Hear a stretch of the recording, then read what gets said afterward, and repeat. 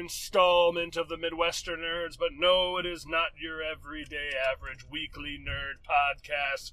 You're in for another installment of the Doomsday File.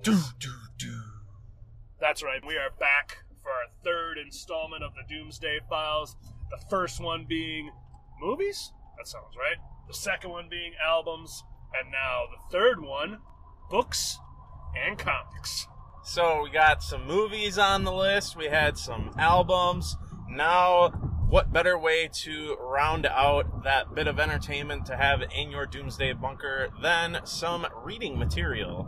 Because, let's face it, eventually that generator's going to go out, and you're not going to have those albums, you're not going to have those movies, so books are going to be the one source of entertainment that you're going to have left inside your Doomsday Bunker. Good news, too. Two uses for entertainment.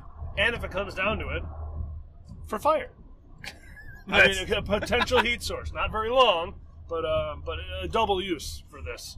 Useful, yet sacrilege all at the same time. Especially some of the ones that we picked. Do you want to start off, Chad, with your two honorable mentions, your two quick grabs before the bombs start to drop? It's funny because I think a lot of these honorable mentions and a lot of the things that are in this are going to come up on either our upcoming best stops or best stops that have already happened, because a lot of the stuff that we talk about is comics. One of the first honorable mentions I have is absolutely one of my best stops in the past. It is a comic of my favorite superhero, Iron Fist, written by Ed Brisson. Iron Fist, The Trial of the Seven Masters. I have talked at length on the podcast about this before.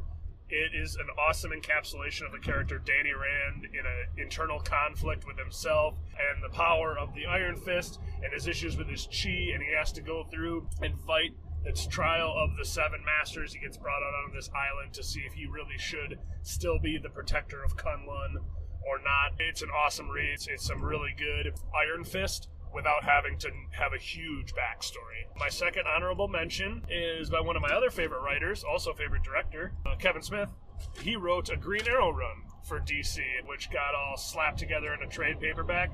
It is very much your classic, quippy, funny, inappropriate at times Green Arrow. One of my favorite DC characters as well. The other side of the coin to the Marvel Comics, Hawkeye. Oliver Queen is a rich boy that comes from a rich family that inherits he brings on the moniker and the whole mantle of the Green Arrow to protect, is it Star City? No, it's not Star City. That doesn't seem right. Whatever. Give me a flag on the play. But those are my two honorable mentions: Iron Fist, The Trial of the Seven Masters, and Kevin Smith's Green Arrow. Those are two big picks that I expected to see farther down that list, so the fact that they're honorable mentions means that there's got to be some good stuff coming away on your list. Some good stuff, some unexpected stuff. Looking at my list that I made this list probably a month ago and haven't looked at it since. And now that I'm looking at it, I'm like, there's some books on here that I'd probably take off, and there's some that I'd probably add in. I am going to switch up my list a little bit. Most of my list is comics. But now that I'm thinking about it, there are some actual, novel prose books that I would probably want to have in there. One of them being the Lord of the Rings trilogy. I have a paperback that's got all three books and the Silmarillion all together in one big book.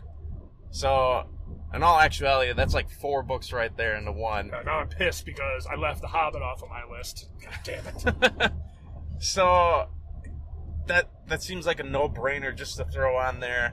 Great material. If you love the Lord of the Rings movies, if you've watched the extended versions, these books are like the extended versions, especially when you get into the Silmarillion, and that's basically just like, here's the history of Middle-earth from the beginning of time all the way through the Lord of the Rings. It's a lot of stuff that I'd probably, especially the Silmarillion, it's stuff that unless I had nothing else to do sitting in a bunker, I probably wouldn't dig fully into it. But all in all, that'd be some good material. They do a lot of walking in those books. They do a lot of walking. Even the trees walk in those movies.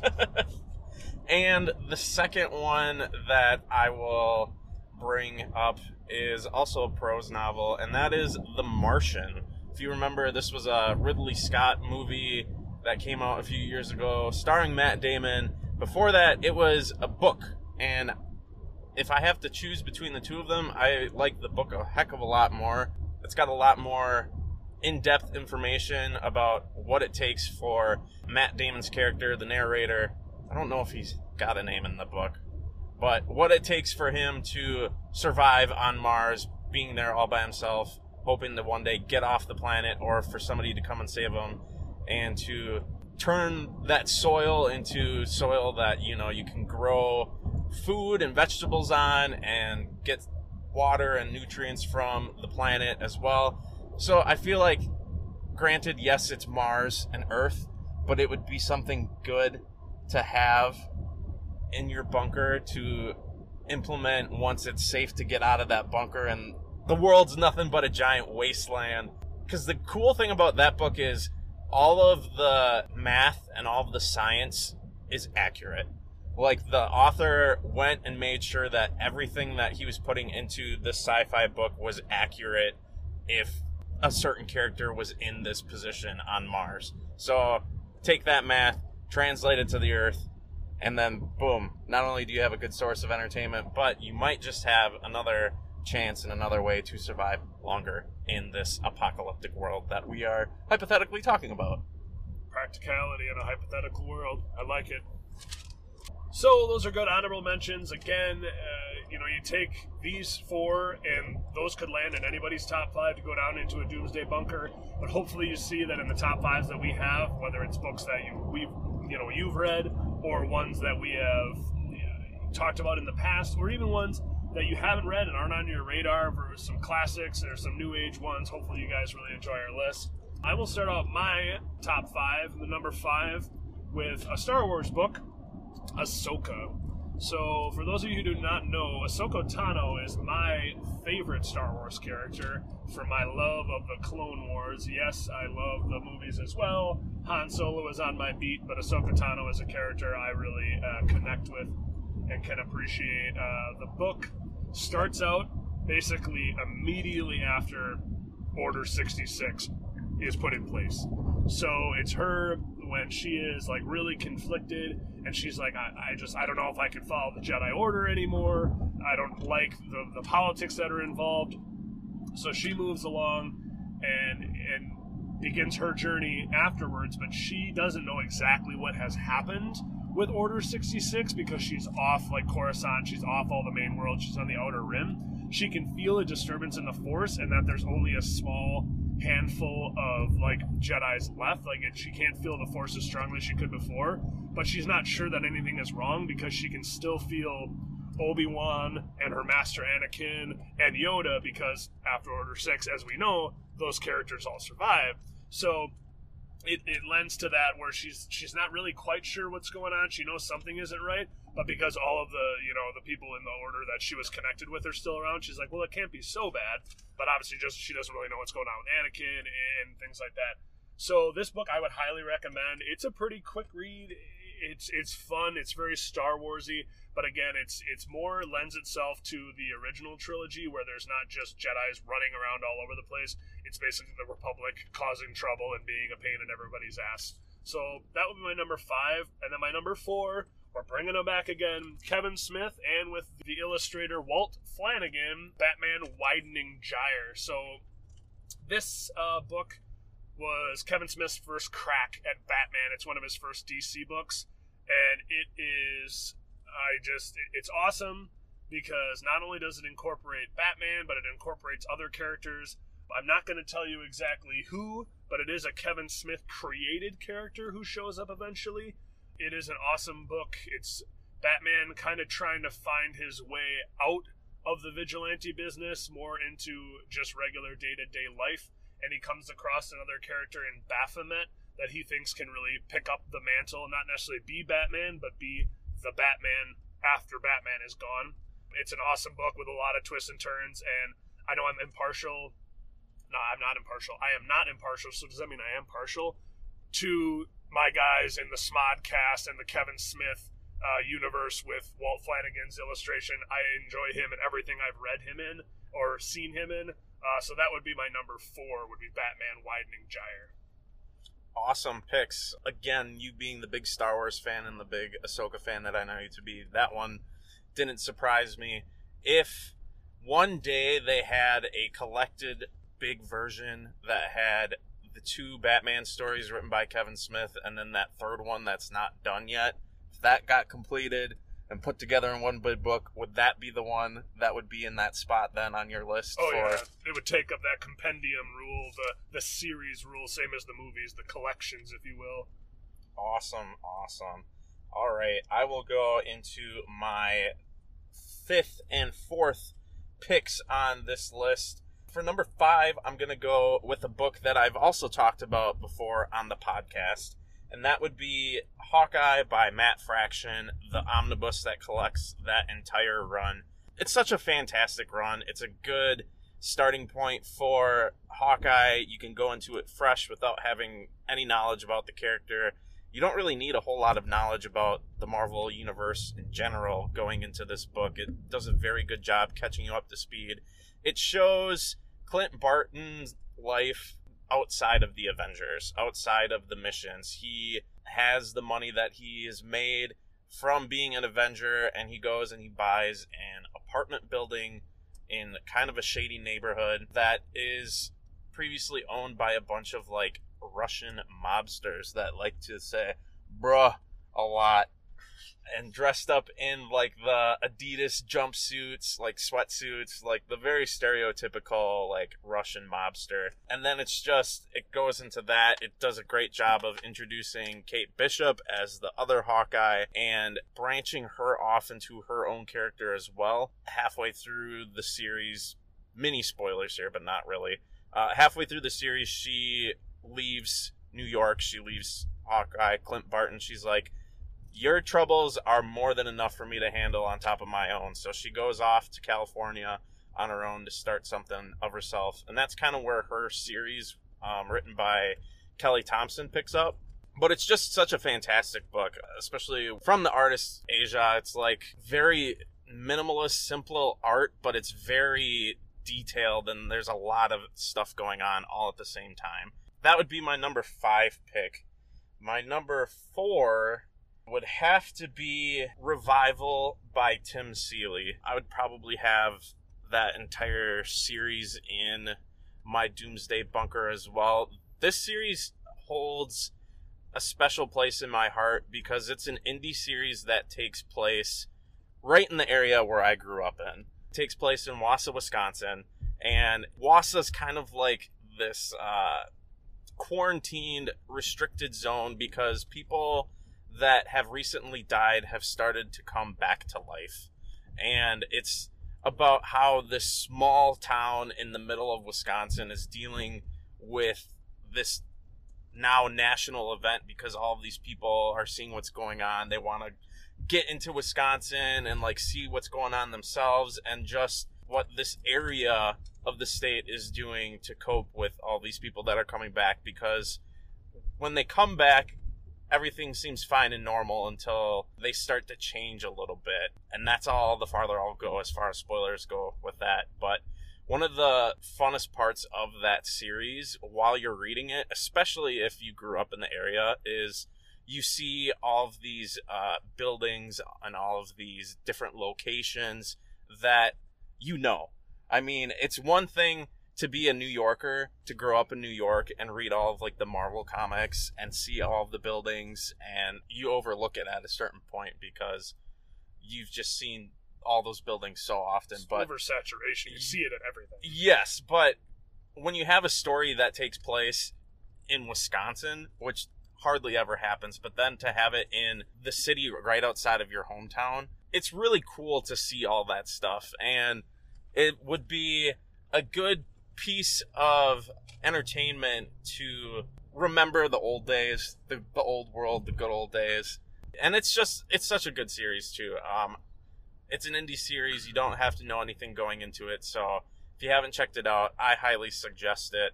Like we've said before, these Doomsday Files are very much just like an extended best of recommendation episode. So I highly recommend that, and it lands in my number 4 spot. Some of these picks cannot be surprising to people because the way we fawn over our favorite characters, and in addition to that, our favorite like producers of the media. So like Kevin Smith, Ed Brubaker, Matt Fraction. I haven't heard Brubaker's name yet, but I'm sure he'll show up on your list. So these lists like this, they can't be a huge shock to the people listening. The content itself may be like, oh man, I didn't know Kevin Smith did a Green Arrow run, but of course Chad picked something by Kevin Smith. And of course Hawkeye pops up on your list. And then like you said too, giving a little throwback to the Midwest of the MidwesterNerds, it is so cool whenever, I mean, it's almost anything when you're watching a TV show. Like, we're watching MasterChef right now, my wife and I, and there's somebody on there from Wisconsin. And while at first I was super excited because I was like, hey, that's us, she has become very irritating and cries all the time. So I'm like, this is a really poor representation of us. But it's always really nice to feel more a part of something, and especially when it's a comic book or a comic book run that is based solely in that one. It's not like, oh, we showed up in Wisconsin for 1 or 2 pages and then we panned out. They're there all the time. And like you said, you're not just hearing about it, you're seeing it. You're seeing all those places where you grew up, whether it's the shops or the buildings or the locations. It's just so cool to feel a part of that. Before we jump into our number 3 and number 2 picks, we are going to step aside for a brief moment to give a little love and shout out to our sponsors, but we will be back with the action after this. And we are back with the action once again to bring you our number 3 and our number 2 spots for the books that we would have in our Doomsday bunkers. Sorry to disappoint you guys. I know it's only 30 seconds of ads, but that's all we have right now, so now you have to listen to us talk again. Chad, why don't you start us off once again with your number 3 pick? Number 3, and I'm taking your rules that you invoked in the first Doomsday Files to take a collection or a series of books, and it is the Harry Potter series. Awesome. I have loved the Harry Potter series from when I was a kid. As an adult, now I get to reread them with my son because they have the like the storybook versions, the big ones that have illustrations in them. I never grow tired of these books. And someone's like, well, why do you want to have the books if you have the movies in there too? They're not the same. Not at all. They're not the same. No, they both can be enjoyed for different reasons at different times. But Harry Potter has continued to be a series that I go back to again and again and again. I do not have to give a backstory or a synopsis of this book series. If you haven't read it by now, just go pick it up. You know you should have by now. If you need a copy, let me know. I think I have 3 different series sets of them that I get when they do different illustrations and stuff like that. Some that haven't even been cracked yet, some that have been cracked so many times that the spines are going to fall apart. Something that always brings me back to happy, like I can read it, and it doesn't matter if it's a happy part of the book or a sad part of the book. I'm just in my happy place because it takes me back to that kid who was reading, the Harry Potter books back when they were coming out. So that is my number 3. Which version are you throwing in your bunker? Because you said, and I know for a fact too, that you have different versions of box sets of these books. Which version is the one that's coming off your shelf and into your bunker? I guess for longevity, I should probably get the one that my parents bought me for Christmas 2 years ago. It had brand new illustration art on all the covers, and then when the spines are all lined up in the case that it comes in, it's Hogwarts, like all the spines combined. So I think just for the sake of longevity, because the other ones are already so beat up, I think I would bring that one. And again, I love the classic, cover art, but the new illustrations are fun too. And if I'm just being practical, like we talked about before, what's going to last the longest would be the new ones. So I would go with the new set. It's awesome. It's powder blue. It came out, like I said, either 2 or 3 years ago. I'm almost positive it's a 2018 release, but that is the collection that I would pick. On to number 2. Another familiar face, another familiar writer. The Immortal Iron Fist from Matt Fraction and Ed Brubaker. We have talked about this one before. I know I'm beating a dead horse, but this horse is very lively. I love this series that not only delves into Danny Rand as the Iron Fist, but all past Iron Fists. It talks about the reincarnation of the Iron Fist, how it happens, who is the old ones, Orson Randall, Danny Rand. They talk about all the old warriors from hundreds and hundreds of years ago. It's just a really good read that does an awesome job of giving the true backstory of the Iron Fist that you don't get in some of the other books. So the Immortal Iron Fist is a great place to start, because it talks about how Danny Rand gets his powers, and again, how the reincarnation system works, and exactly what the power of Shao-Lao the Undying really is, because it's different in every single Iron Fist that gets reincarnated. So yeah, I absolutely would put that. I can't do a list of the top 5 books, even with honorable mentions, and leave off Fraction or Brubaker, so this gets me the best of both worlds combined into one.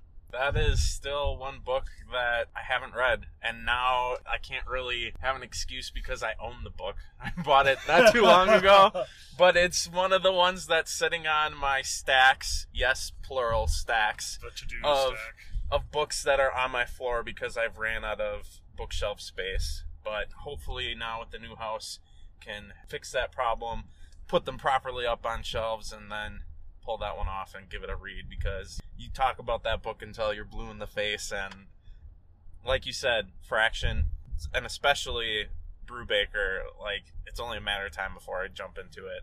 Very good choices that I expected to see on this list. So going into my number 3 pick, I'm going to go with Batman by Jeff Loeb and Tim Sale, the Omnibus. This book collects 4 different miniseries into one book.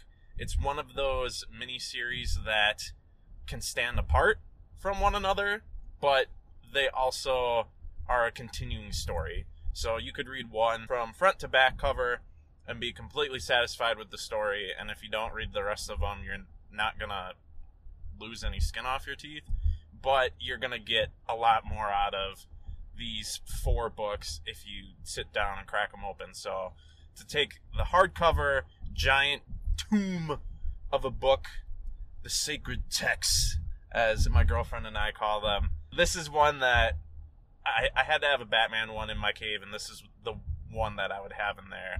It contains the story that we talked about in a past episode, The Long Halloween, which is one of the most acclaimed Batman stories out there. It's the one story that the majority of the movies that have come out have some way, shape, or form taken inspiration from.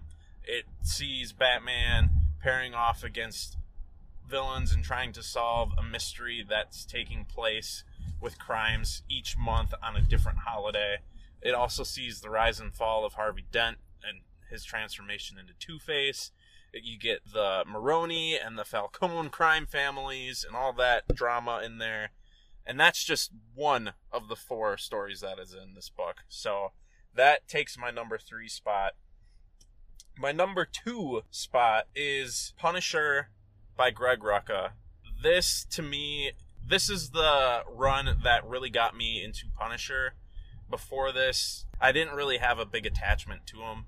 Like, he was always, to me, more of a villain than an anti-hero.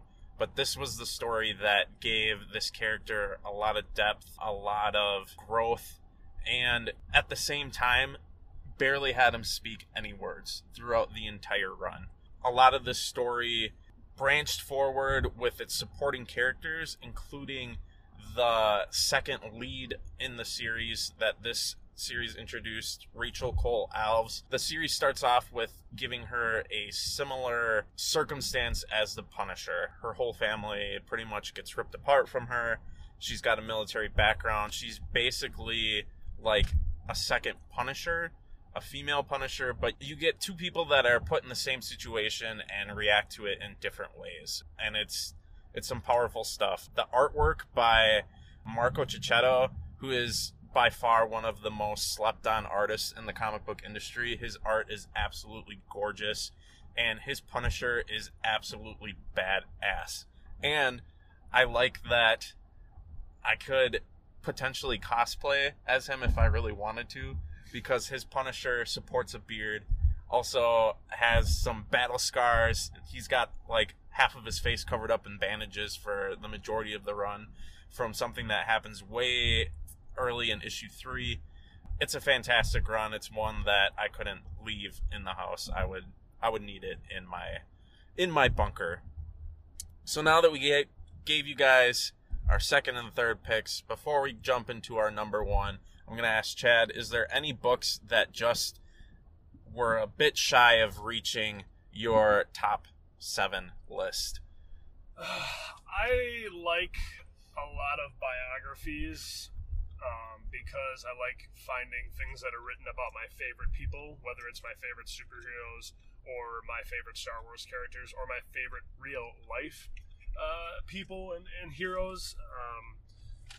There's one, and I'm going to blank on his name in the podcast. There's one guy who did an awesome job with the Jim Henson biography as well as the George Lucas one that I'm about 3/4 of the way through right now. He writes these biographies really, really well, where same as documentaries, biographies are the same as if they're not done well, so if they're not shot well or if they're not written well, they're not entertaining. Like, it ends up turning into a textbook if you don't write the stories right. And I'm going to keep kicking myself. Those ones got left out. Also some other autobiographies, or biographies rather. There's 2 about Sinatra the entertainer, and then Sinatra the chairman. Those ones are awesome books as well. It really dives into things with the Rat Pack and some of the other famous singers and celebrities from that time that I really enjoy. Again, I can't really get away from, like, I talked about Harry Potter, but the collections again.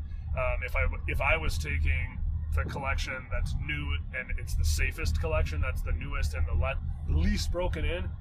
If our families are in the bunkers, I have to change my pick, and it's got to be the illustrated versions. They're just not all out yet. So if Doomsday happens tomorrow, if I want to take a complete collection, I can't, just for pictures, I can't fold just to do the illustrated versions. Yes, there's a handful of autobiographies just because a lot of these people who were such a huge part of, like, Frank Sinatra is one of my favorite artists of all time.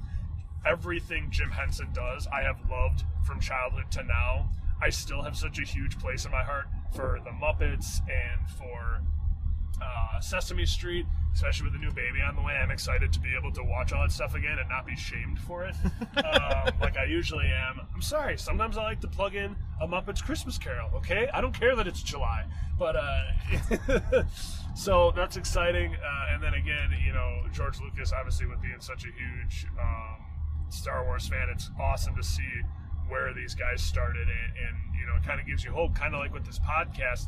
A lot of people start at the beginning, and it's hard, and it's tough sledding, but you can see where these things to go. I don't want to be on record saying that this podcast is going to turn into Star Wars by any stretch of the imagination, but it's just nice to know that you're not the only guy who started a 1,000-mile-long journey with the first step.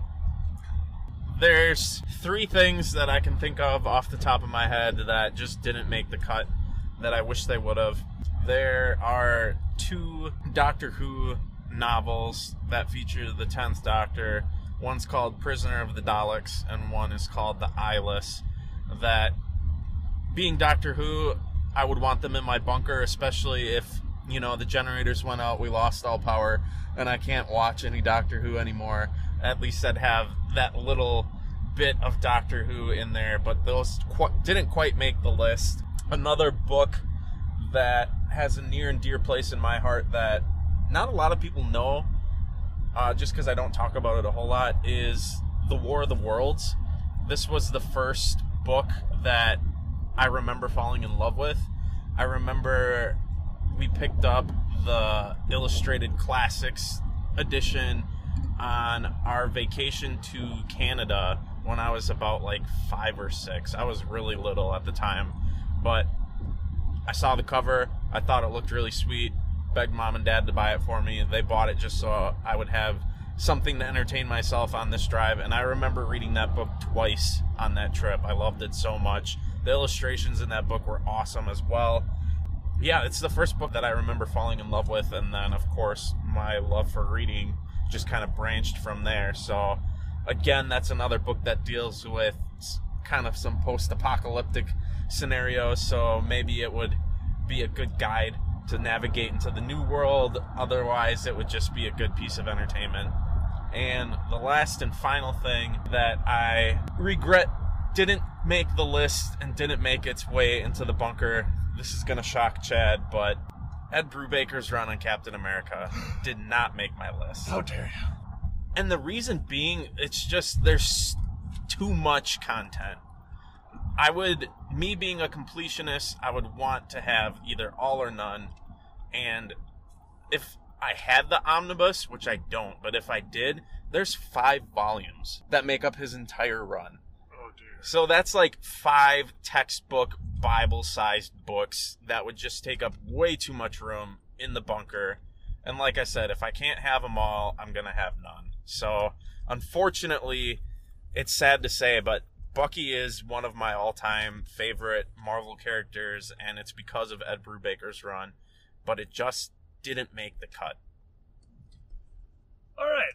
So those are some honorable mentions that we left off our list. But to read them back, I'll give you mine first. My technically 7-2. So starting off with Iron Fist and the Trial of the Seven Masters was an honorable mention. In addition to Green Arrow by Kevin Smith. 5 was Ahsoka. I don't have the author on hand.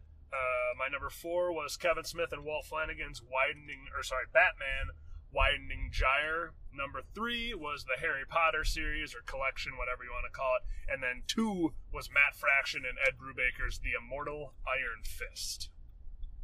And for my top 7, number 7 was The Martian. Number 6 was the Lord of the Rings series in one big, complete, collected book. Number 5 was Hawkeye by Matt Fraction, the omnibus. Number 4 was Revival by Tim Seeley. I kind of cheated with that one. There's 4 volumes of that, but those books are small enough where I would consider them to be a one and done situation. Number 3 was Batman by Jeff Loeb and Tim Sale, the omnibus. Number 2 was Punisher by Greg Rucka. I have those in single issues. They haven't released a big collected book of those yet, so a small stack of single issue comic books can fit its way into the bunker. And my number 1 pick would have to be the Spider-Man run by J. Michael Straczynski. This is my all-time favorite Spider-Man run. This run gave a lot of depth and growth to a character. This run, to me, turned Peter Parker from a young adult into a full adult. It brought on all the real-world scenarios, the responsibilities. It brought him and Mary Jane back together, and it got him closer to his Aunt May for other reasons that I'm not going to spoil because it's a big moment in the book. You also get the Civil War and Spider-Man's introduction into the Avengers before that. There's a lot of good stuff. There's a lot of new mythology that's introduced into this run with the spider persona in general and the powers that come with that. This run is absolutely incredible. I highly recommend it to anyone and everyone. There are some controversial things about this run that some people don't like. One of them I found to be shocking, and I enjoyed it for that aspect, which was the Sins Past storyline. Not going to go into details about that. I recommend you check it out and have your own opinion on it. But the way that this run ends is very unfortunate because it took everything that Straczynski built on his 10 years writing Spider-Man and just kind of threw it out the window, which is ultimately why he ended up leaving the book, was because the people upstairs were like, this is the direction we want Spider-Man to go in, not the direction you're taking him into. So if this is going to be your last story, this is the way it's going to be. And that is One More Day. So unfortunately, this run has kind of a bittersweet ending, a sour ending, but the ride up to that is more worth your ride than not checking it out at all for those reasons. This is the run that I dove headfirst into with comic books. I started reading Spider-Man during the Civil War era, which is towards the end of this run, but after that, I kind of went backwards, jumped into it, and then that's when I really started to get into comics, collect comics, and make it a priority to go out and get them. So because of its importance to me and just starting its journey, and just because it's incredible work revolving my favorite Marvel character, it had to be the number one spot. This whole run is collected into 2 big omnibus that I own, so those 2 volumes would be absolutely having a spot in my bunker, and is my number 1 pick. My number 1 is also when I really fell in love and really got into reading comics. I know I talked for the longest time. I read them when I was younger. I did some light collecting, but again, we talked about how we kind of, somewhat closeted that away, or I did for sure. And then one of the reasons that we connected, it was through the Walking Dead comics. So whether you're picking it up single issue, whether you're doing it through compendiums, this to me is the definition of a graphic novel. It is so fun to read because it's what you want The Walking Dead to be on AMC if you could get it on HBO Max. Like, there are no holds bars. The things that happen to these characters, like the gruesomeness. Like, I'll give you one little spoiler from the book, and it can't be a spoiler because it happened in the show, but it happens differently. So if anybody doesn't want to hear it, skip about 30 seconds ahead. Do you want to hear it? I'm fine. Okay. So in the show, Lori, so Rick's wife, dies giving birth. And then Judith goes on to live happily forever after. In the comics, they both survive the birth, but when the governor overruns the prison, Lori gets shot in the back, and it goes through the baby. I saw that panel. I remember seeing that panel, and it was a huge spoiler, but at the same time, I was like, holy crap. If that is not enough to tell you what the rest of the compendium looks like more of the stuff with the governor, you thought he was a bad guy. The show puts such training wheels and bubble wrap on him and makes him he's basically soft and cuddly when it comes to the comics, or when it comes to the TV show, compared to what happens in the comics. Like, it is insane. Again, they did a good job in certain areas of like tying the storylines together. The show will branch off for a while, but then come back to its roots. One thing that you do miss out on in the comics is there is no Daryl or Merle Dixon, so a huge component that is missing from the show that's missing in the comic books. But again, they do different characters different ways, and they make, some characters that I despised in the show way better in the books. And I just think overall, while I love The Walking Dead and I love the TV series, and I'm glad that we got to see it on the TV screen, like see it fully embodied, there is no comparison to the comics. And it's the same thing too with like Harry Potter or like, The Lord of the Rings. While they're great, the books give you everything you want. So that has to be my number 1. I'm taking all the compendiums. Those things are thick, they are heavy, but they're not an honorable mention, so I'm not grabbing them on my way out the door. They're already in there in their stack. Robert Kirkman is a genius, and that's part of the reason that I think the show is so successful, because while Greg Nicotero is an awesome director and producer on that show, having Kirkman on there to help steer the ship, especially through the first couple seasons, I think what boded really well for the success of the show and the longevity of it. I remember when we lived together, I started the books, or I started the first compendium, because I took it off your shelf and I started reading it. I didn't make it that far through, and then I think it was around the time when we moved out, when we went our separate ways. But I recently picked up all 4 compendiums for a really good deal. Nice. So those are also on my stacks of books on my floor. It's part of that, but I will be checking that out very soon, just because the story is all complete. It's all done. Like, it's all contained in these 4 big books, so I can jump into it and get through it start to finish. And it's been long enough since I've watched The Walking Dead where I feel like I'm not going to remember enough to like sway me one way or the other. Because sometimes if I have exposure to something in some different form most of the time it's going into movies and having read the source material, I'll have very strong opinions based off of what's already present, which was also part of why I kind of struggled getting into the Walking Dead comics to begin with, just because I already had my assumptions and my feelings towards certain things and characters that were kind of not going how I wanted them to. And so it's also a reason why I didn't get very far into Game of Thrones either, is for that reason. But I feel like it's been long enough where I can jump into that series headlong and really appreciate it for what it is. Excellent.